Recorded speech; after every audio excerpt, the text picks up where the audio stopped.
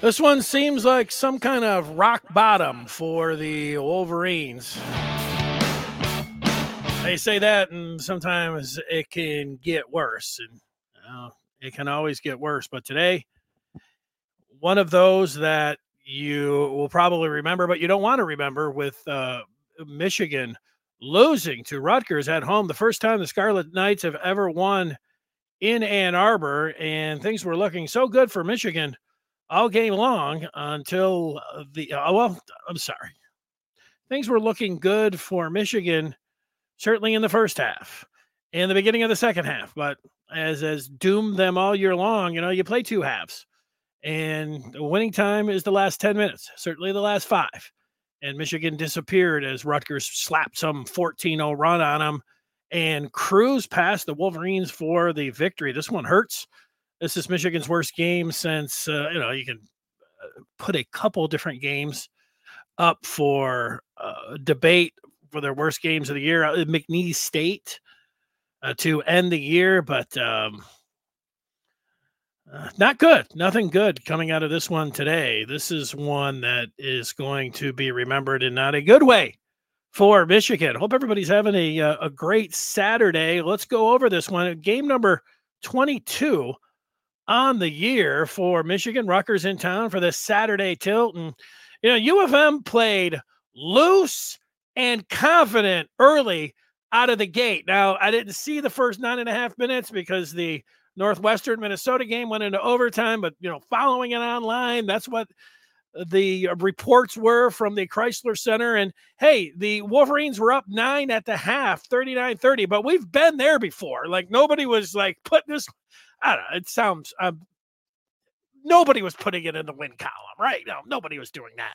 In fact, a lot of people were heading to their phones and betting Rutgers on the money line at the half and bragging about it because they've watched this team. And then, but the second half, Michigan, they get out to a 15-point lead. It wasn't like, they got out in the second half and they were just like, oh, well, time to go belly up. They waited a little while for that. A 15-point lead just a few minutes into the second stanza. You thought, hey, maybe this will be an easy, maybe you just thought it was going to be a win, that Michigan was at home and Rutgers wasn't all that good. But, here's Scarlet Knights. They get the lead down the 4 midway through the second half. And then you're thinking, uh-oh, and then 3-point game with just under 7 minutes to go. And then there was that 14-0 run that the Knights slapped on Michigan. And you say, well, man, Rutgers was just hot and they felt it and all of that. I'm sorry to say, like that. There was a play in this game where the ball got batted around. It was Michigan's ball, and there was .02 on the clock. And if you're old enough, you remember this great scorer. I think he's from, is he from Saginaw or Flint? Trent Tucker. And it might have been on a Christmas day 30, 40 years ago that they determined that you could not get a shot off with .02, .03, and they called it the Trent Tucker rule. And everybody knows the Trent Tucker rule. But Michigan had .02 on the clock, and they drew up a jump shot. You have to throw the ball at the rim. Now, like, that's elementary stuff. It's like Juwan Howard and his staff have forgotten how to teach basketball. The players, I think we can say court awareness and, basketball IQ, low for this team. Who does that? The turnovers. Now, the broadcast crew was at practice, and they were talking with the staff, like, what happens? Why is this team a Jekyll and Hyde basketball club when it comes to first half, second half? And they went, and Sonny Washington gave them the theory that when it gets to the second half, they don't have the bench in front of them, so they can't relay the signals or the plays or whatever. Now that's not a new one, but that's really something. That's an indictment on the players that are out there. Now they just can't handle it because they can't hear us because we're down at the other end, and all the coaches do that. You might as well have said our guys just have no basketball IQ, and unless we're holding their hand, we're doomed. That's what I got from hearing that from the broadcast crew.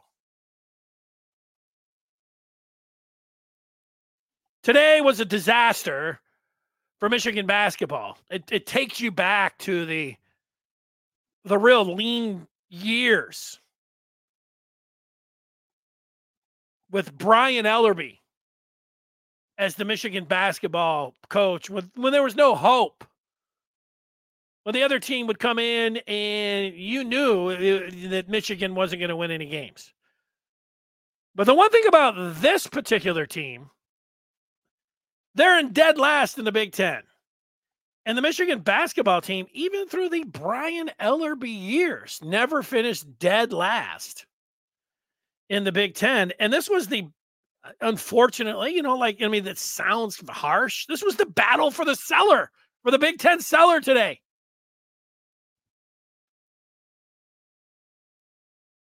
And now Michigan owns the cellar as they're looking up at everyone. They were looking up at everyone heading into the game, and now they're continue to look up at everyone at the bottom of the Big Ten standings for the first time since Cassie Russell left the team in 1965, before he was the first pick of the Knicks in the 66 NBA draft. That's how long you got to go back. And so these are the kind of things where, we talk about like, well, will the athletic director do something with his coaching staff? And everybody's like, most people, myself included, are like, probably not. And other people you'd point to that are like playing the long game say, yeah, Michigan basketball, they're not going to be able to get any players because they're not involved in the NIL game with basketball. And there is a point there. But my point is like, what would it take for the AD to make a move? And it's things like today.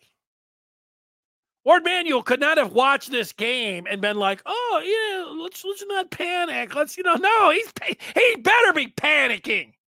No, I don't know. He should see that the team is panicking and everybody else is panicking, and then he should have a deft hand and look at that list of his on his desk. No, not where he wants to play golf once it warms up. The other list underneath, the two deep of basketball coaches. And he better start maneuvering or thinking about maneuvering. If he has not thought about it, and of course publicly he has to say, yeah, well, let's, we're hoping the coach's health and, okay, yeah, sure. Nobody's going to be like, who cares about his health? You're right. And I'm saying this because Ward Manuel was asked last Saturday. He was asked about the basketball program. That was when Sharon Moore was being introduced down in Ann Arbor. Afterwards, Ward Manuel made himself available to the reporters. And there were actually a couple of the reporters that said, hey, what about the basketball team? And that's what Ward, said. And of course, what's he going to say? Oh, yeah, that thing. Woo, yeah. That guy I hired, woo, this is over. No, he's not going to do that. But he better start looking at that list. And I have put together a list for you to take a look at here today. Folks have been, not a surprise, asking for a list. And then I said that I would get you a list, 3 games ago. And then it came up and I kind of forgot. And then I was like, I promise. And I got the list. Let's take, we're always here. We're after every Michigan basketball game. We'll look at the schedule. We'll look at the numbers in this one. Well, I always like to hear from the people to see where they're at. And, you might predict. I know how I feel watching this one. I felt good. Like, okay, hey, Michigan, getting back, 4-game losing streak and very winnable game. They played well. They got, their Doug McDaniel back, and they're actually pairing them up with Jalen Llewellyn at times. Those two don't play together at all. Like maybe they found something there. Terrace Reed Jr. playing well. The broadcasters like, yeah, this is the Reed Jr. And it all just went away.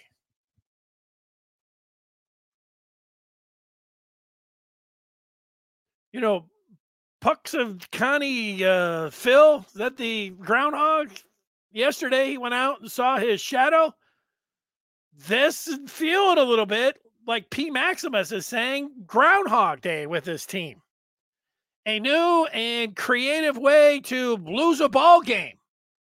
You wake up, hit the alarm, and you go out there, and it might be a different team, but it has that groundhog feeling with this team. The doc is pointing to a lack of leadership and dysfunctional from top to bottom. He misses the teamwork and grit from the Beeline days. Doc, sorry to say but Doc, I understand where you're at. Jam, W, not happy with Doug McDaniel. Can't make a play for anyone else when it's tight, and the defense is the worst I've ever seen for his skill set. Yeah, the home point guard did not have a good game today. We'll get, he's got the ball on the string. He's a jet, but the part-time point guard for the Wolverines didn't have a good one today. Amy checking in and saying it was a really hard watch. The collapse is unreal. The D is non-existent. Amy, I agree with that. Doc talking about a lack of basketball IQ. Ryan not very happy, throwing out the dumpster fire. Also mentioning that Ryan, that there's no John Beeline. He didn't recruit, but one or two All-Americans. Yeah, it's tough because John Beeline is a legend. And Juwan Howard followed him. And it is tough to follow a legend. Henry pointing out that, or making the point that Juwan Howard, does he now realize that getting into a heated argument with the strength and conditioning coach, John Sanderson, wasn't a good idea? I don't know, Henry. We'll just have to speculate on that because I haven't seen one comment from Juwan Howard. I saw one comment from his son, Jace. I didn't even see out on the floor today. I saw him with a beach ball and a picture for the upcoming game against Wisconsin, which they're going to get killed in that game. But Jace was like, it was a misunderstanding. No, it wasn't, Jace. A misunderstanding. The guy's still your strength and conditioning coach. That's going to go on the list of, hopefully, with the athletic director when he's weighing everything after the season, sorry. When he's weighing everything about the pros and cons of his handpicked head coach. Was he had any he didn't slap punch anybody this year yet. Positive. Oh, but a heated argument with a member of his staff.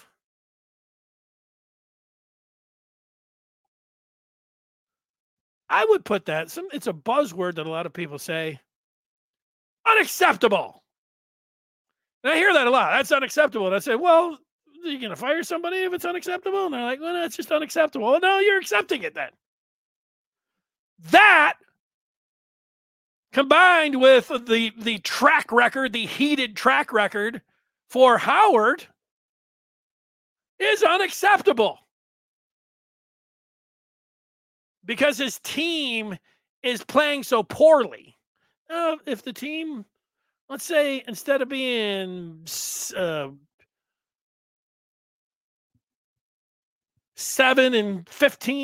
they were 15-7.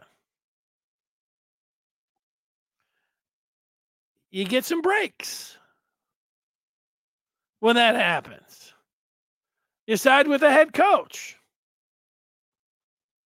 But this is how it's going out here. Mop guy played more defense than Michigan. Yeah, there was that was interesting. The Rutgers was running a fast break, and the Mop guy's out there, and the Rutgers misses a shot, but the ref's not blowing the whistle. Michigan's not getting back. The Mop guy's out there. Good point on Mop guy.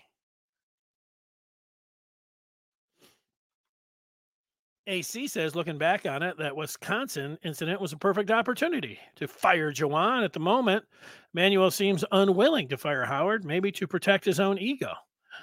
Yeah, well, Ward, we don't know for sure, so we'll see what happens. But there's no indication that Manuel would pull the trigger and move on. But yeah, that was supposed to be because was it the year before or the year before that in the opening round? It was the year that they went. So it wasn't the first year; it was the COVID year. So it was the year they went to the Elite Eight, and it was the first round of the Big Ten tournament where Juwan Howard had to be restrained from going after the coach from Maryland, Turgeon.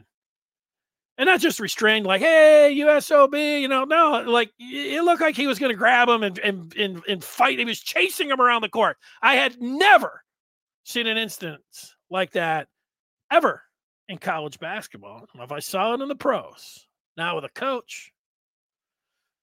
And then he followed it up with the slap swing.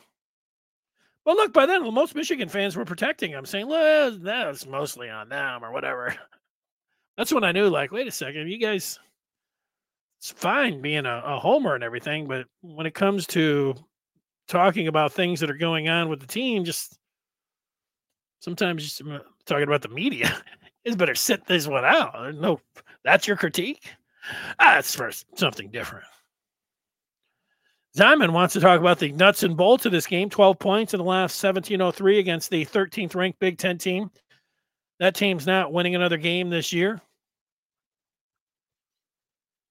Well, I'm not going to argue with you on that. Team's reflection of the coach. McDaniel's suspension is ridiculous. It's crazy to watch him. I know. Saying a bunch of, you always think you can say something that you can go lower. And I can't say, I always hate, I don't know if I do hate it, that when you're a new coach, the players are yours, even if they were holdovers, the recruits are yours, and you're the coach. So you get credit for that. People like to use nah, he was doing that with Beeline's player. It was Beeline's DNA. And it's okay. Even in the second year, people were saying that's Beeline's team. But I give coaches credit that when it's their team, when they're on the sideline. So that first year, the 19-20 years, the COVID year, Juwan Howard did a nice job. Michigan would have made the tournament. Yeah, he had a lot of play. Okay. It's worth it. You could talk about it, but it seems to be so one-sided with people. But yeah, he did a good job still. I remember when they went down to the Bahamas, and it was against North Carolina, I believe, and they, or wherever they were playing down there, ball movement, things were looking good. Next year, when they went to the Elite Eight, came a shot. They had 3 shots with under a minute to beat UCLA. One of them wide open. From the very spot, if you handed Franz Wagner the ball and say, hey, where do you want to shoot a game-winning shot from? 3. Where would you shoot it from? He'd say, right here. And he airballed it. But, they would have gone to the Final Four. Why, I love that team. They were one of the most entertaining teams, and the coaching staff, man, they looked like they were pushing all the right buttons. I mean, obviously the high point. Because the following year, the regular season didn't go any good, but the one didn't go well. But they got into the tournament, and then they won 2 games, so they got to the Sweet 16. So that erased a lot of that. But then last year was a huge step back, and then this year, if last year was a huge step back, I don't even know what you can call this year. Just sprinting in the wrong direction.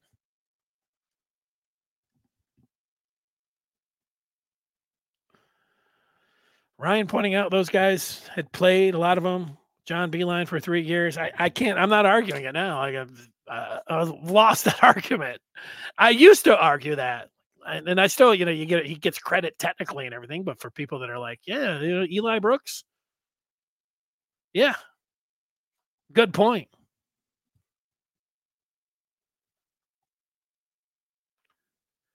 KRB says at this point, there's nothing to be gained by firing Juwan in season. They will wait until the season ends. Yes, for as much as I'm, like ranting and raving and everything, I would not advocate firing Juwan Howard like right now, unless he had another incident with somebody on his staff or somebody else on the other team. Then it would be pretty easy. But like to your point, like Juwan Howard played here. Fine man, Michigan man, and all that. So, yeah, you'd give him to the end of the year for sure. Again, unless there's something like he's had before, a few incidents. But, you can't predict those. You can, but I'm not going to. Let's take a look at the numbers. Not good. You already knew that. How about 39 getting outscored 39-20 in the second half. They have stayed consistent on that script. Not too shabby of a first half, lead at the first half, and then a complete collapse in the second half. I mean, this was Michigan basketball to a T from what we've seen this year. Kamwa, 14 points, 6 boards. He's a fine player, but he is not a good passer, and he is not a good ball handler. Terrace Reed Jr. played a really good game, but disappeared in the second half. 12 points, 15 boards for Reed Jr. Doug McDaniel had one of his worst games in this season. 10 points, 1 board, 3 assists, 4 of 10 from the field. Disappeared in the second half. Terrence Williams II, he's had a nice bounce-back campaign this year. Disappeared mostly for the entire game. Same thing with Burnett. Nothing coming from the bench. Cheddar, I don't know what you say if he's regressed or not. He just hasn't shown up. Llewellyn at home, not much when he has to share with McDaniel, although they played a little bit at the same time. There was a little sliver of light there, like, hey, good idea. Trey Jackson, who is a streaky player, not the kind of streak that you want today. They don't get anything from the bench, and they lose this one. That's the bottom line on that. Let's look at the upcoming schedule plus a list that Ward Manuel might want to take a look at if he has not have his own list. Mocking him a little bit. He probably does. Let's check that upcoming schedule. It is brought to you by the Maize and Blue Reviews. Good afternoon, Michigan football and basketball. 3 times a week, 2 o'clock, Monday, Wednesday, and Friday on this feed that you're watching or listening to right now. It's not going to get easier for Michigan. Wisconsin did go to Nebraska and lose in overtime after being up 19 the other night. Big surprise for me. The number 6 Wisconsin Badgers coming in.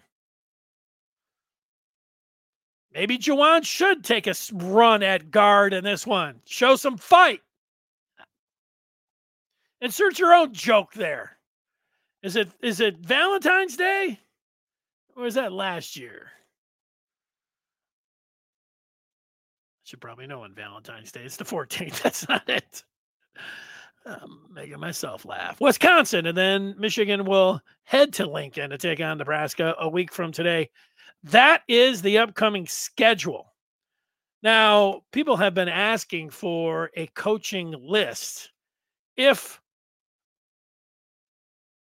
Ward Manuel decides to move on from Juwan Howard. Who would he consider? I've put a few names down for your consideration. I'll get to you those in a second. I do want to remind everyone that Maize and Blue Review right now is free until spring. Let me repeat that. Free until spring. Go to michigan.rivals.com, michigan.rivals.com, and enter the promo code NATChamps24. NATChamps24. This offer is valid for a limited time. Jay Wright is retired and says he has no fire to come back and coach. He's very comfortable on the desk, analyzing games. If he was going to come back, most people think it would be to the pros, but I'd still put him on the list. I would definitely give him a call. Things can change. Here's $8 million, Jay. What do you think? Kelvin Sampson down at Houston. One time at Indiana. Kelvin Sampson makes $5 million. His son, apparently, he wants to hand the baton to him when he's done down there. So he's got a nice thing going down in Houston, top-ranked team, all of that. But Kelvin Sampson is a hell of a coach. I would also call him. Nate Oates had to go through the whole murder situation last year, the year before, recently. Seemed like it was last year. But he coached at Romulus. He knows the area. He's coached at Romulus for, 10 years? Oates would be somebody. Shaka Smart's done a nice job with Marquette. Be an interesting one. Greg McDermott has done a nice job at Creighton. A little older, but he's a hell of a coach. Might be worth a call. Some of the mid-majors that are on the rise. Josh Schertz at Indiana State. Darian DeVries at Drake. Wes Miller at Cincy. Chris Collins, Doug Collins' son. Chris Collins, the head coach at Northwestern. The former Duke Blue Devil. Hell of a coach. Lamont Paris, South Carolina. You look at his bio, he has won everywhere. And Dusty May, who took FAU all the way last year and then stayed at FAU all the way to the Final Four, right? All the way to the championship game. And it's a hot name. There's the list. Yeah, all of them. I am putting the names up there. Ryan's like, Shaka Smart would be horrible. Look at Texas. True. But look at Marquette right now. That's my list. I don't know what your list looks like, Ryan, but I put up my list. And there it is. That's it. Michigan will play again on Wednesday. Thanks so much for watching. Hope everybody enjoys the rest of their Saturday night. The final is 69-59. For some reason, it says here that Michigan is 7-16. I have them at 7-15. I think they're wrong, but let me double check. Maybe I'm wrong. Maybe CBS knows what they're talking about. And it's me who has gotten it wrong. Well, check. No, 7-15. They got one right. 7-15, 5-game losing streak. 2-9 now in the Big Ten. 10-point game. Another second half collapse for Michigan. Enjoy the rest of your Saturday night. Signing off. Whew. See you later.